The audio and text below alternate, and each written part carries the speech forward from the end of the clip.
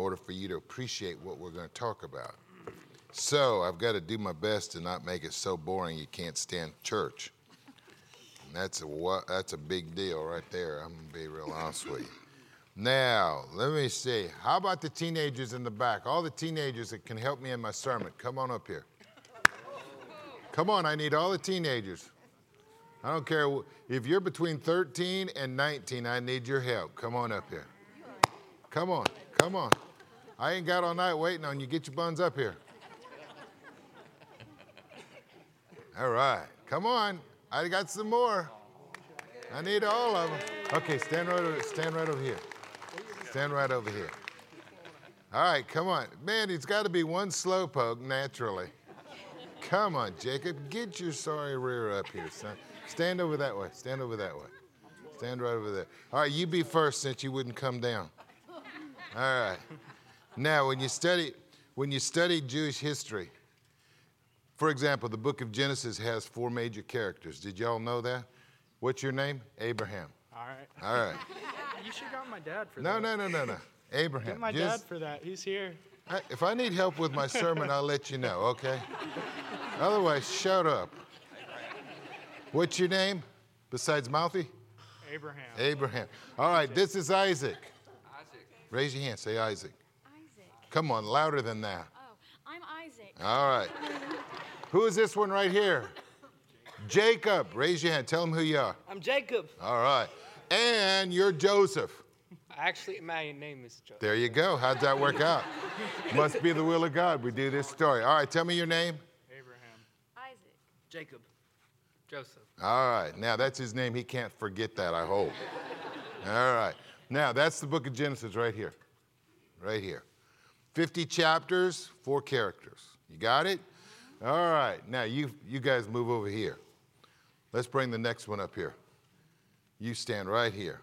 Your name's going to be Moses. And what you need to say is, let my people go. You ready? Yeah.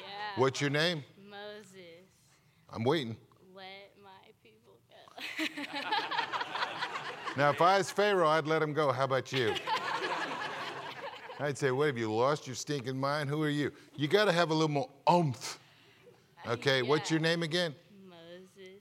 Okay. Oh, okay. Say it louder. What's your name? Moses. Okay, what's the next line? Let my people go. All right, now you're looking at the book of Exodus. Are you listening to me? The book of Exodus. And if you're really a smart Bible student, you're going to find out that Moses wrote some other books. What are they? Exodus, he wrote Genesis, you're right. Exodus, Leviticus, Numbers, and Deuteronomy. All those books are by Moses. Genesis, all those 5 books.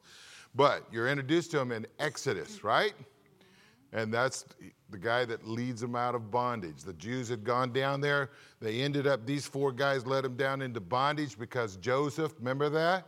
Yeah. All right, so they get down there, and for 420 years, they're in bondage, slavery. What's your name again? Moses. Come on, let's hear it. Moses. Little more Moses. What's there the next part? Let my people go. And God does. We got to work with this one. All right. Okay, you're next. What's your name going to be? How about say Joshua? Joshua. All right. This is the book of Joshua right here. The book of Joshua is about one person, Joshua. And Joshua follows Moses. He says, Moses, my servant is just. Joshua, arise, take this people across the Jordan. And they go in and they conquer the land. Now you're up through the book of Joshua, right? All right. All of you come back down here and come back over this way, all right? You're going to be next. Line up again. Line up again. No, not you. You're next. All right. Keep on going down. Move on down. Move on down. Move on down. Come on. You can't bunch up here on top of me. All right. Now, the first person in the book of Judges. Do you remember who the first judge was? All right, let's think about that. He wasn't the first one. He was the what? The last one, not the first one. Okay, he was the first prophet, the last judge. Who was the first judge? Say what? Othniel. How do you like that? Boy, isn't that tough? Now, you're going to have, depending on how you count it, you're going to have judges. Let's pretend that she's the book of Judges. There's either 10, 12, 13, 14, 15, 16. Depends on which book you read and how many they're counting. okay? And you're going to get a variety. But Israel is ruled, it started with Abraham, went to Isaac, Jacob, Joseph. They went down into Egypt. Moses takes them out. Then Joshua leads them. We're probably up about 500-600 years now. And then they're under the judges. Now, the last judge and the first prophet was none other than Samuel. Okay? And you're going to have 1st and 2nd Samuel, 1st and 2nd Kings. Are you with me? All right? So, what's your name? Say judges. Judges. Come on, say it with a little Judges. All right, there you go. Go back over there. All right, now you're in the end of the line. Come on over here. Now we're up to the next person. All right, we get through the judges and we're going to have a king who was taller, head and shoulders. Where do you go back over there for? Are you afraid I'm going to bite you? Come over here. Would that be such a terrible fear? Yeah. All right. His name is Samuel, head and shoulders taller than everybody else. He's the first king of Israel. He reigns 40 years. Saul, I'm sorry. Saul. All right. Now, what's your name? Saul. How many years do you reign? 40. Are you a good king? No. No. He has 40 years, 38 are bad, 2 are good. You with me? All right. Now, the next one. Come on over here. You're next. Move over this way. Your name is what? Isaac. Now we're going to change it. We're moving on in the story. All right. Okay. They need me to teach them Old Testament again, right? Now, her name now is Saul and then David. David, right? Now, how long does David rule? 40 years. How many are good years? He starts off about age 30. He ends up at age 70. He makes his huge mistake with Bathsheba about age 50. His life looks like a rooftop. He does really good. Now, let me help you something. He was a horrible sinner and a tremendous repenter. And he repented, and God forgave him for all of the things that he did. But under David, Saul takes the kingdom from up to about 6,000 square miles. David takes the kingdom up to 60,000 square miles. Isn't that amazing? David does it with a sword. David's a warrior. And David comes in there and rips him up. Now, David has a couple of, you're next. Now you got to talk up, okay? David has a son. He has several sons. In fact, he has probably around 26 or 28 sons. He has a bunch of sons. But the son that becomes the most important, it's Saul, it's David, and then it's Solomon. He rules 40 years. He kind of rules like, I know it's not a he, but you get where I'm coming. 40 years. And then Solomon comes on the deal. Now, Solomon reigns for about 40 years. And Solomon rules with diplomacy. He doesn't do it with a sword. He marries wives and makes alliances with different countries. He's just a super smart guy. Now, anybody that's got 300 wives and 700 concubines, I'm not going to debate how smart he was, because I don't know anybody that's smart that's got 300 mother-in-laws. But anyway, that's another subject, right? All right, so you got Solomon. 40 years, 40 years, 40 years. Now, this is called, come on over here, Saul. Stand right here. This is called the United Kingdom. It lasts 120 years. These are the glory days of Israel, all right? They go from nothing to a world powerhouse under 3 kings. 3 kings. Now, thanks guys, you did a good job. Give them a big hand. You can go sit down, or you can stand up here and watch up here if you like. It won't bother me, I promise. All right, now when you begin to study the story, that's where we're about ready to pick it up. I think sometimes we read the Bible, we just buzz through it, we don't have any idea what's going on. And there's a major problem that you're going to have from now on in your Bible reading when you get to this point in the scriptures.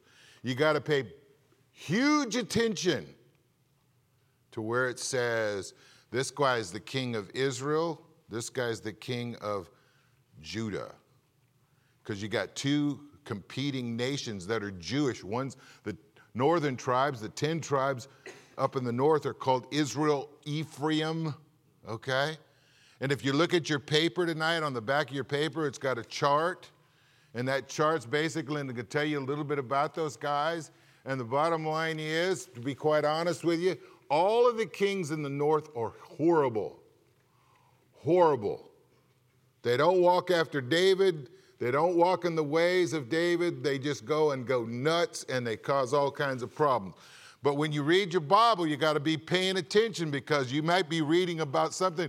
You'll be so confused in this section when you read down through here, because the bottom line is you'll be reading along and you'll think, well, where'd this guy come from? Well, that's the other nation. That's the other group.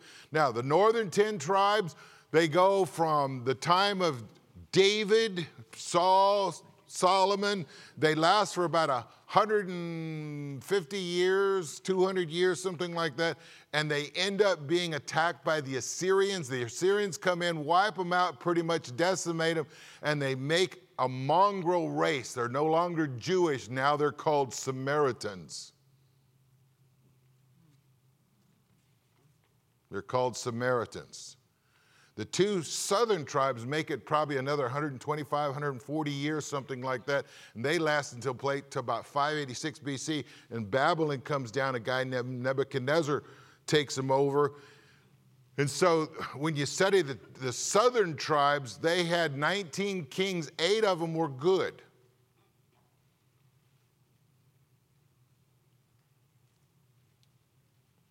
They did pretty well. That's why they lasted longer, because they followed after the Lord. Now, how many want to guess what was the major factor that divided the kingdom? Say it louder. Taxes. That's it right there. Saul put taxes on them, David put more taxes on them, and Solomon taxed the snot out of them. And when it came time for the next king to come along, Solomon grabs the next king grabs his counselors. You're going to have Jeroboam and Rehoboam and the Boam brothers. But anyways, you're going to find out that they basically have a big powwow, and they say, we're going to tax them even more. And about that time, the 10 northern tribes say, see ya, wouldn't want to be you. And they take off because they're tired of taxes. All right, now, we're about ready to get started here. You about ready to do it? All right, so take your Bibles out. Turn to 1 Kings chapter 16. 1 Kings chapter 16. Let's look at where we're going to go. I'm going to try to get you up to Elijah tonight and explain to you who Elijah was. 1 Kings chapter number 16 and 17. You ready? All right, we're going to read these verses and I'll come back to them, all right? The Bible says, if you'll look at verse number 29, it says, and in the 38th year of Asa, king of Judah, began Ahab, the son of Omri. You see that? To reign over Israel. And Ahab, the son of Omri, reigned over Israel and Samaria 22 years. And Ahab, the son of Omri, did evil in the sight of the Lord above all that were before him. So you take all the bad kings that the north had, this is the worst. His name is Ahab, okay? And it came to pass, as if it were been a light thing for him to walk in the sins of Jeroboam, the son of Nebat, that he took to wife Jezebel, the daughter of Ethbaal, king of the Zidonians, and went and served Baal and worshipped him, and reared up altars of Baal in the house of Baal, which he built in Samaria. He made groves, and he did more to provoke the Lord God of Israel to anger than all the kings of Israel that were before him. And in the days of Haliel, the Bethelite, he built Jericho. He laid the foundation thereof of Abram, his firstborn, and set up the gates thereof, and the youngest son, Segub. And according to the word of the Lord, he spake by Joshua, the son of Nun. Now, chapter 17, verse 1. You ready? And Elijah, the Tishbite, who was of the inhabitants of Gilead, said unto Ahab, as the Lord God of Israel liveth, before whom I stand, there shall not dew or rain these years, but according to my word. Now, we got to start off by talking about the times of Elijah. Fellas, show me my slide, if you would, that one with the gold store. I told you a couple of weeks ago about a gold store. That's what a gold store looks like. If you ever go to Bangkok, that's one of the first things I ever saw that I just kind of, whoa, what's that? You'll be driving in a taxi somewhere and the sun will shine a certain way and it'll reflect off that gold and it'll just about blind you. And I said, what is that? And they said, it's a gold store. I said, man, we need to go in there and look at that. I just never been in a gold store like that. And what you do is when you go in there, they have all these chains and rings and whatever. And the reason they do that, if you care or not, I hope you care.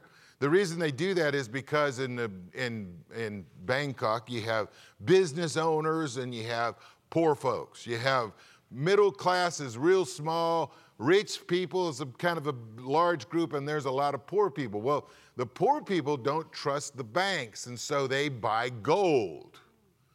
Now, when you go to the gold store, you can buy a chain, and if you're doing really well, maybe you buy a chain that's this big.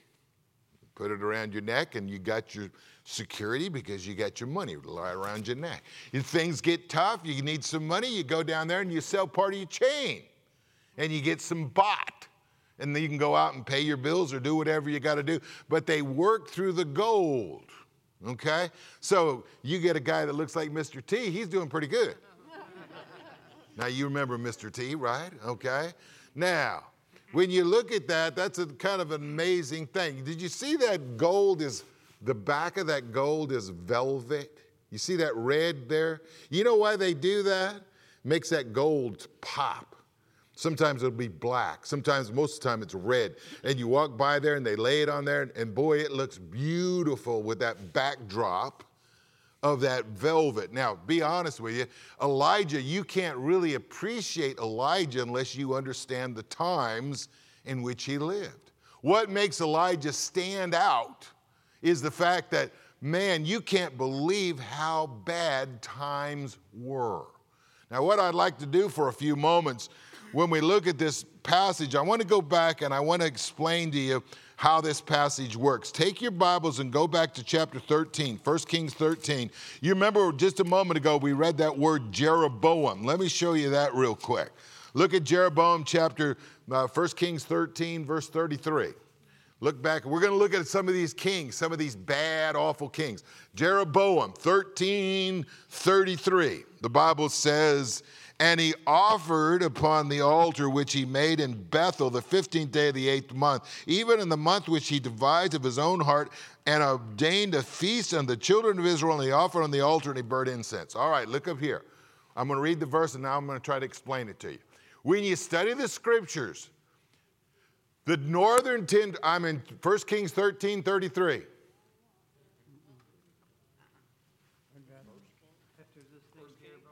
Yeah, I'm in 1 Kings. Oh, I probably read unto you chapter 12, verse 33. Yeah. We'll get there. We'll get there. This will work. Stay with me. Stay with me. Now, even if I get the address wrong, stay with me. I'm still telling the truth. All right. Jeroboam was a kind of a charismatic dude. All right. And he has a lot of influence in those northern tribes. And one of the things that they griped about is Jerusalem was in the south. It was in Judah.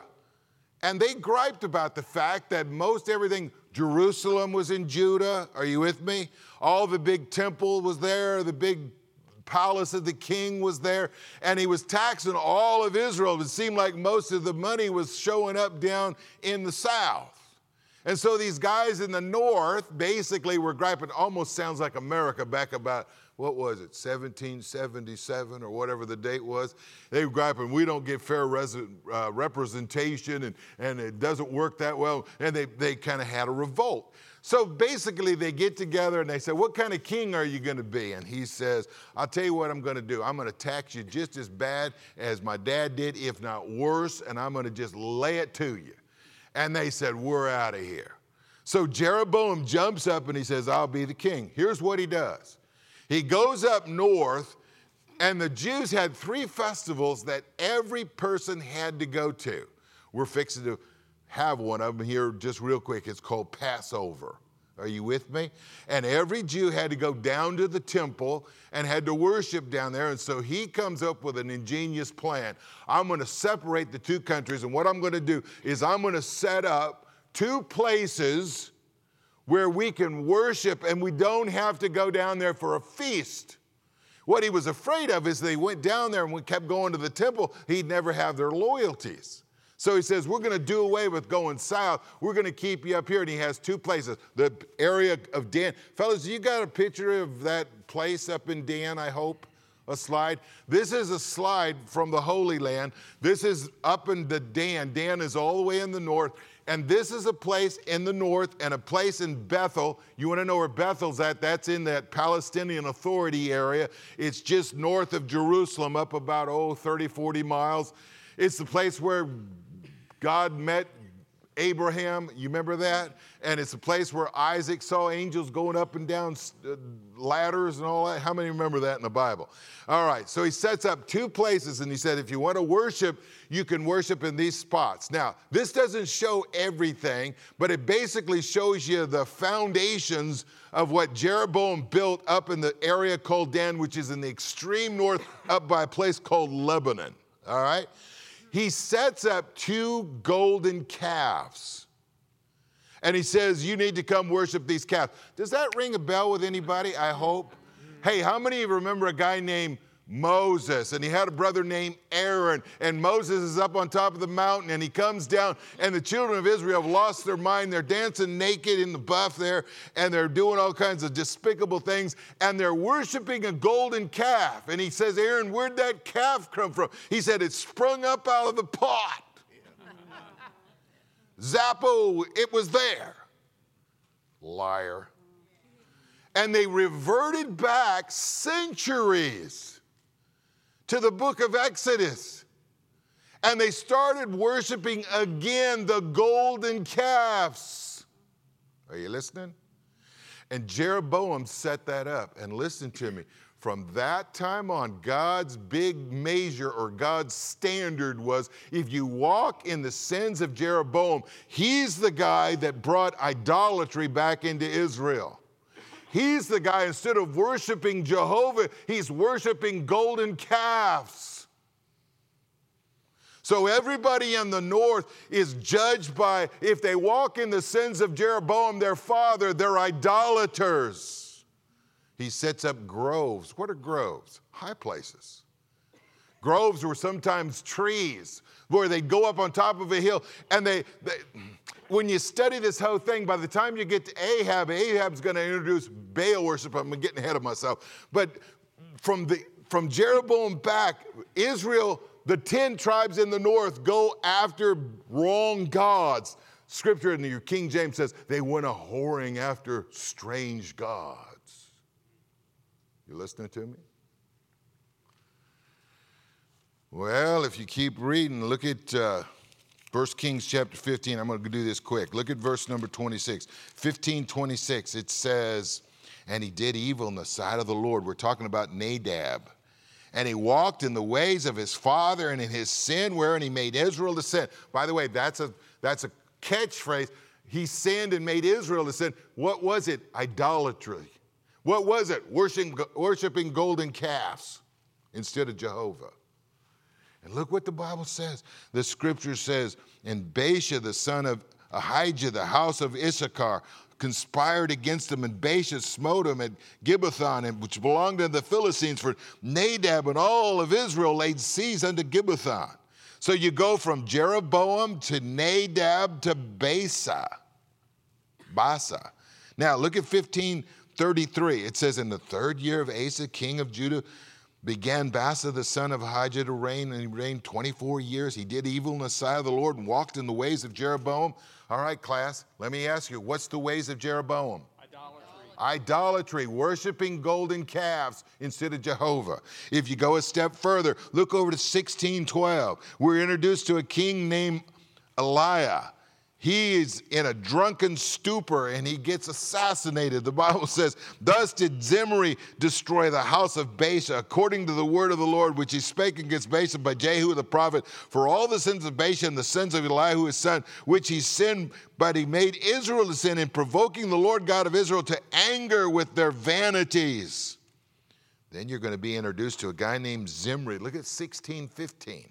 16:15. In the 27th year of Asa, king of Judah, did Zimri reign 7 days in Tirzah, and the people were encamped in Gibbethah. And it says he belongs to the Philistines, and the people were encamped and heard say Zimri had conspired, and he slew the king, and whereof the Israel made Omri the captain of the host. Man, it's just one assassination, one bad king after another king. There's no stability in the kingdom. It's just who can assassinate the next dude. And they're idol worshipers.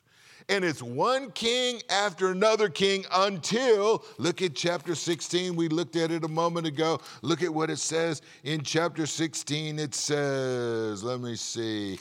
I got to get the right spot here. Remember, let's go to 29. You got it? Let me introduce you to Ahab. Ahab becomes the worst of the worst. I know that's not good English, but how many understood what I just said? He's not the best of the best, he's the worst of the worst. And you think Jeroboam was bad, and we could go down through this whole list of guys you got on your list right there. Ahab comes and blows their doors off. He's a real turkey. Why was he so bad? Notice what the Bible says. He's the son of Omri. He reigns over Israel. He reigns over Israel in Samaria 22 years. So he reigns longer than most of the kings in the north, and he's an evil king. And he has a new capital. It's not Jerusalem, it's Samaria. Now, if you went to Samaria today, you could go to the very same place that Ahab reigned from. It's up on top of a hill, and they're digging down, and that's where Solomon had stables at one time, where he had all those fancy Arabian horses that he had. But that becomes the capital of the southern or the northern tribes, the 10 northern tribes. And no longer is it Jerusalem, it's called Samaria. Now, let me show you what the real kicker is. The Bible says Ahab does evil in the sight of the Lord above all that were before him. It came to pass, it was a light thing for him to walk in the sins of Jeroboam. In other words, Jeroboam was bad, but that's nothing in comparison to this guy named Ahab. And what becomes the major issue? He marries a woman, a Zidonian woman. Now, if you were to look up the Zidonians in your map, you would go north, and then you'd have to make exit and go over towards the Mediterranean, and you're going to go up to Tyre and Sidon. Sidon. Sometimes it's called with a Z instead of an S, okay? And that's an area, and the Bible lists who her dad was. Notice what the Bible says. He marries his wife Jezebel, the daughter of Ethabaal. Now, notice that word. Look at it in your Bible. What's the last 4 letters of her daddy's name? Baal. Baal. Now, look up here. I'm going to get gross for a moment. Put your seatbelt on. Baal worshiping is probably one of the most despicable things you could ever read about in the Old Testament. Baal was a fertility god. A fertility god. They also worshiped him, being a fertility god, as the God who came in the rain. He's the guy that brought rain. By the way, it becomes interesting that Elijah said, it ain't going to rain till I say so. And they would build groves because they would get up on top of hills. They believed that Baal was manifested in storms when lightning and thunder came. And so they'd get up on top of hills. I wonder how many people got struck. What a bunch of dummies. But anyways, they get up there on top of the lightning because they said you could see Baal when the lightning would flash.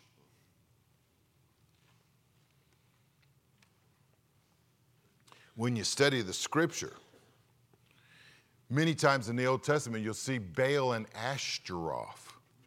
Baal was a female god, a fertile god, a god who brought the rain, quote unquote. Farmers were really into Baal because if Baal smiled on them, they got rain when they needed it for their crops. And it was a female god. And there was another god they worshiped named Ashtaroth. Ashtaroth looked like a big pole. I'm not going to try to get real gross here, but I think you could figure out who the male was. And if you can't, talk to me afterwards and I'll explain it to you. So you got a male and a female God. Now, if you went to the temple, and by the way, if you keep reading the story, the Bible says that Jezebel was an evangelist for Baal worshiping. You say, why do you say that? Because out of her own purse, she begins to pay the bills for 450 prophets of Baal. She brought them down from Zidon and brought them into Israel so that they could drive out Jehovah and they would worship after Baal. And the scripture says they built a temple to Baal. You say, Pastor, who paid for that? Ahab and Jezebel. God says, boy, Jeroboam was bad. Jeroboam brought in golden calves. By the way, they're called bulls. They intertwine those golden calves into Baal worshiping. If you go back and study it, I don't have time to tell you all this stuff, and I'm really not here to tell you all that tonight. But it's very interesting when you begin to do the work in the back of the scene of what's going on here. And so they kind of bring in these two golden calves, and they bring in the concept of a bull. And when they went to their temple to worship after these gods, they had priests and priestesses. And depending on what persuasion you were, your offering was paid to a prostitute, one of the priests or priestesses. And the way you worship Baal was to have sex with one of their priests or priestesses. I cannot begin to tell you, and we got a mixed audience, so I need to be kind of careful here. They believed in bestiality. I won't go any further with that. It was about as wicked and ungodly and reprobate as you could possibly imagine. All thanks to a woman whose name was Jezebel. She's married to Ahab. He's a weenie on his best day. Jezebel was the one that moved the neck of the king, whatever way she wanted it to move. Now, when you study this out and you begin to look at this passage, the Bible shows you how bad it was in Israel. Those 10 northern tribes were about as wicked as they'd ever been. They've left from worshiping golden bulls to worshiping after Baal, a fertility god, and Ashtaroth. Now, that's the backdrop of Elijah. The Bible says, if you look at chapter 17, verse 1, and Elijah the Tishbite. Elijah. Oh, let's look at his name. Now, I want you to write in your Bible. Do you believe in writing in your Bible? If you don't, go get you one from some motel room. No. I'm not telling. Don't steal it out of a motel room. But the bottom line is, go down to the used bookstore and buy one for 50 cents. Get one you could write in. Now, if you look at Elijah, if you look at his name, E-L, you got that? El Shaddai. El means powerful. Elohim, most popular name for God in the Old Testament. G-O-D, God, Elohim. In the beginning, God created the heavens and the earth.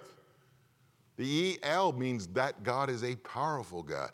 Guess where the first part of Elijah's name comes from? Elohim.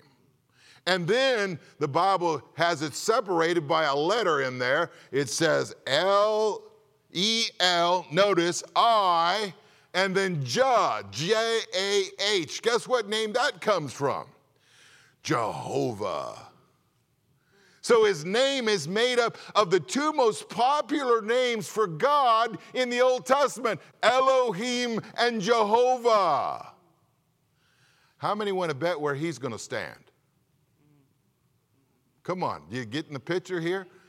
His name means, my God lives. Isn't that amazing? So you're introduced to Elijah.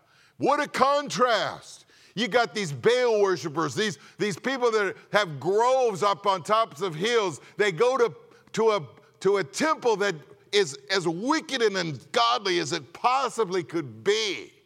San Francisco, New Orleans, Bangkok, all rolled into one spot. And up stands Elijah. My God's the God. I stand for Jehovah. I stand for Elohim. You get what's going on here? And then the Bible calls them the Tishbite. Now, I'll give you $5 if you can find that. If you read 14 books, you're going to get 14 different locations. So I don't know where Tish, that's the town that he's from. He's from a place called Tish. But it gives you some help here, because if you keep reading the verse, look what it says. Elijah the Tishbite, who was of the inhabitants of what? Gilead. Now, Gilead you can find. Look up here for a second. I want you to look at your faces. I think you got beautiful hair, but I want to look at your eyes, all right? The Gilead was on the Transjordan side. You remember when the tribes went in to occupy the land, there were 2.5 tribes that stayed on the other side of the Jordan? How many remember that? Now, Gilead was on the other side. There was a couple of tribes that basically said, we want to stay on this side because there's good grass, there's good grazing for cattle, and this is the area we want to stay. Elijah was from that area which we would call today Jordan.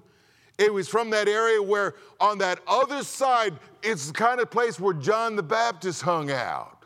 How many ever heard John the Baptist in the New Testament? All right, so when you study this out, you got his name is phenomenal. Elohim and Jehovah all thrown into the same one. He's from Gilead, the other side of the Jordan, over there in those 2.5 tribes. Are you with me? And then the Bible is going to tell you a little bit about him. Look over to 1 Kings. Look over to 1 Kings. Let's see if I can find that real quick. Look at 1 Kings chapter 1. Let's see if that's right or not. I hope it is. I hope it is. I hope it is. I'm looking for, stink. Let me just tell you the story. Look up here. Look up here. I'll just tell it to you. Ahab gets a messenger back.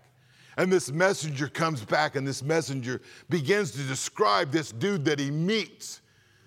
And he says, it sounds a lot like Elijah. Describe him to me. And he said, well, he was a hairy man. He was a hairy man. Now, that's the only description of Elijah, his appearance in all of the Bible.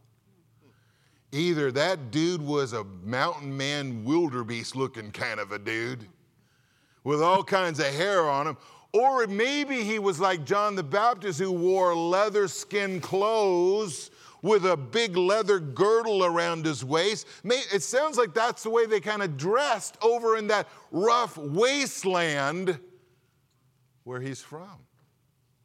Now, I kind of think of him as being this guy who's kind of thin, wiry. He's got this big, huge beard, long, straggly hair. How many barbershops do you think was in Gilead? I don't think there's any of them. And so he's out there and his beard's just growing, his hair is getting long. He's a mountain man. Jeremiah Johnson. If you've seen the movie, you know what I'm talking about. Yeah, Jeremiah Johnson. This is God's mountain man. Now, let me show you his secret. Go back to chapter 17, verse number 1. Let me show you what his secret in life was. Now, look at this just for a second. The Bible says, and I want to read the verse to you. Elijah the Tishbite, who was of the inhabitants of Gilead, said to Ahab, as the Lord God of Israel liveth. By the way, he says a mouthful in that first stanza right there. He says, I serve the living God. I don't serve Baal. I don't worship poles. I serve the living God. Man, can't you doesn't that do something to you inside when you stop and think of, man, he gets right in that king's face and he says, bottom line is, you don't serve him, I serve the living God. Amen. By the way, what God do you serve? You want to know where real conviction comes from? You want to know where that stability in your faith comes from? It's when you know whom you are and whose God you serve. Amen. What about old Paul when he was on that boat? He said, whose I am and whom I serve. It's exact. Paul knew that. He said, I stand before you with the living God. And let's keep reading. He says, there shall be, notice, the God of Israel liveth, before whom I stand, there shall not be dew or rain these years, but according to my word. Now, can you imagine the audacity of somebody saying, it ain't going to rain anymore. Your God's out of business. I don't care if he is the God of the rain, the God of the dew. It stopped until I say so. Whoa. By the way, you can find out whether or not his God was living, whether or not it rained, or if there was dew the next day. Right?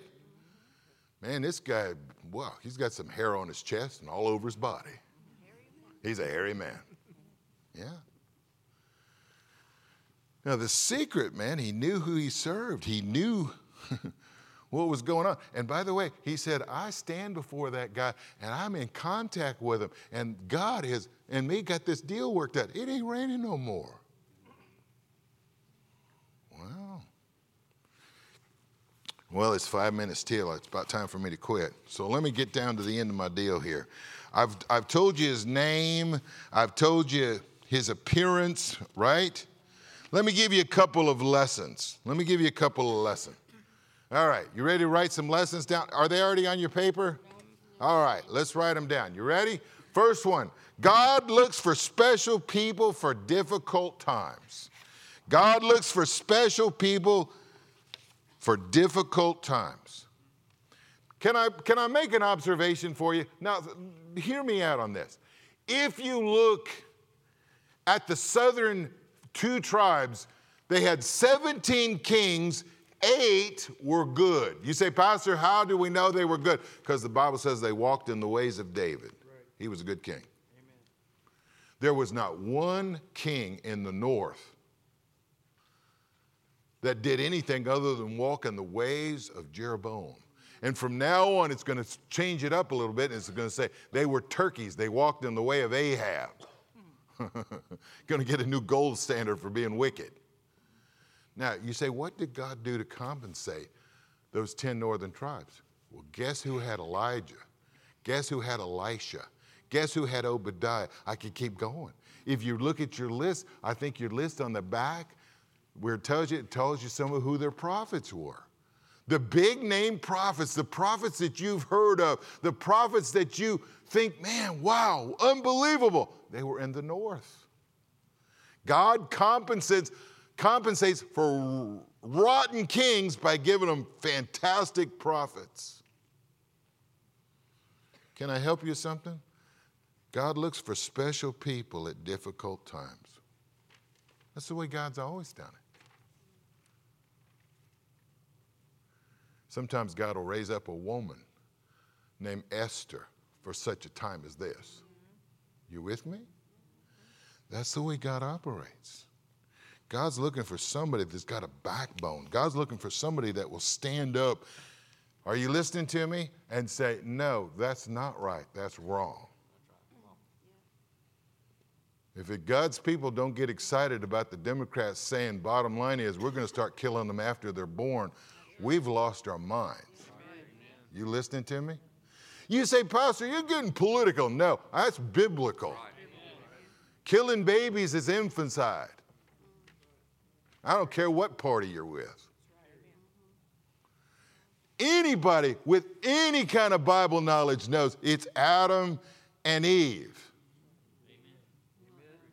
God doesn't believe in same-sex marriage. Come on, are you listening for me?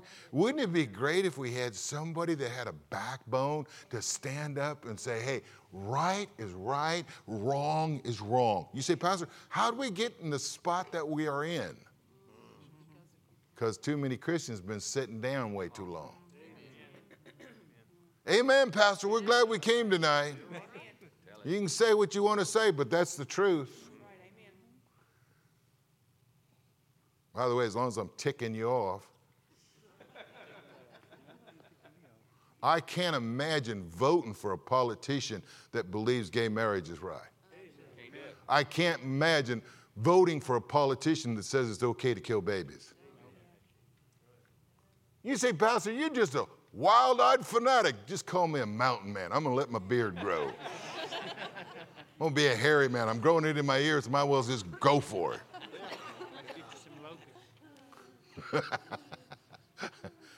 Hey, are you listening to me? Wouldn't it be great if we had some Christians that said, that's enough?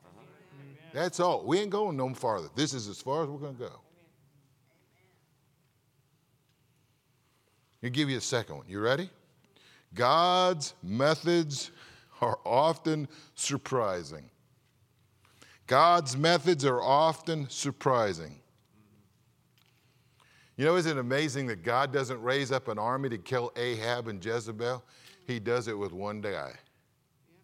With one guy. When we study this book and you start finding out about Elijah, Ahab says, you're the one that troubles Israel. He says, no, big boy, not me. It's you. It's you. God's methods are often surprising. By the way, if you're a wife or a homemaker that don't feel like you have much to contribute, let me help you with something. God's methods are often surprising. Don't discount what God can do through you.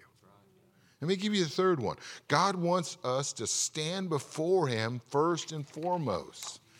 God wants us to stand before him first and foremost. When you're standing alone in the gap, ultimately we're standing before God. And when the call comes, I wonder if God will find us ready. When the call comes, I wonder if God will find us willing to stand for him. By the way, if your Christianity hasn't put that kind of steel in your spine, that quality of marrow in your bones, there's something terribly wrong. Either the message you're hearing or the problem is the message you're hearing or it's your heart. God's looking for men and women whose heart are completely his.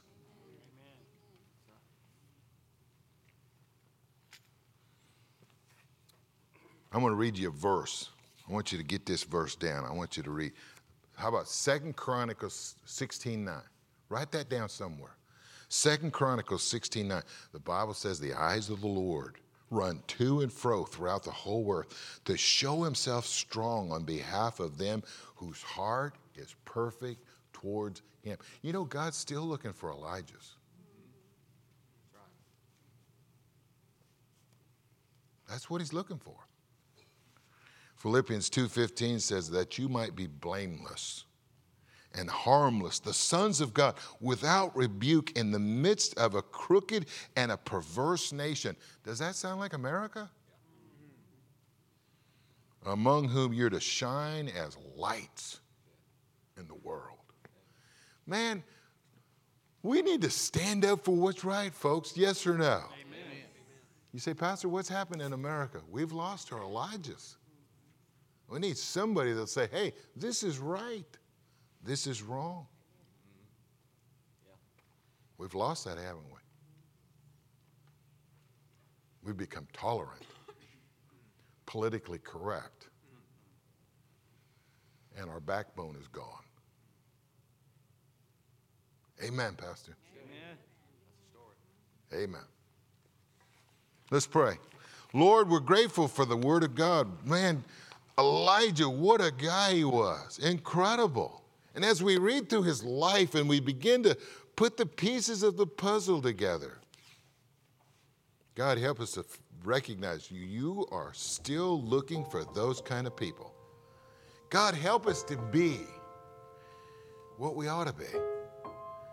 Lord, may we have the fire of God in our hearts, the word of God in our life, and Lord, may we be willing to stand for you in a very dark time. Lord, we're in a crooked and perverse nation. God, speak to us tonight. Speak to us. In Jesus' name, amen.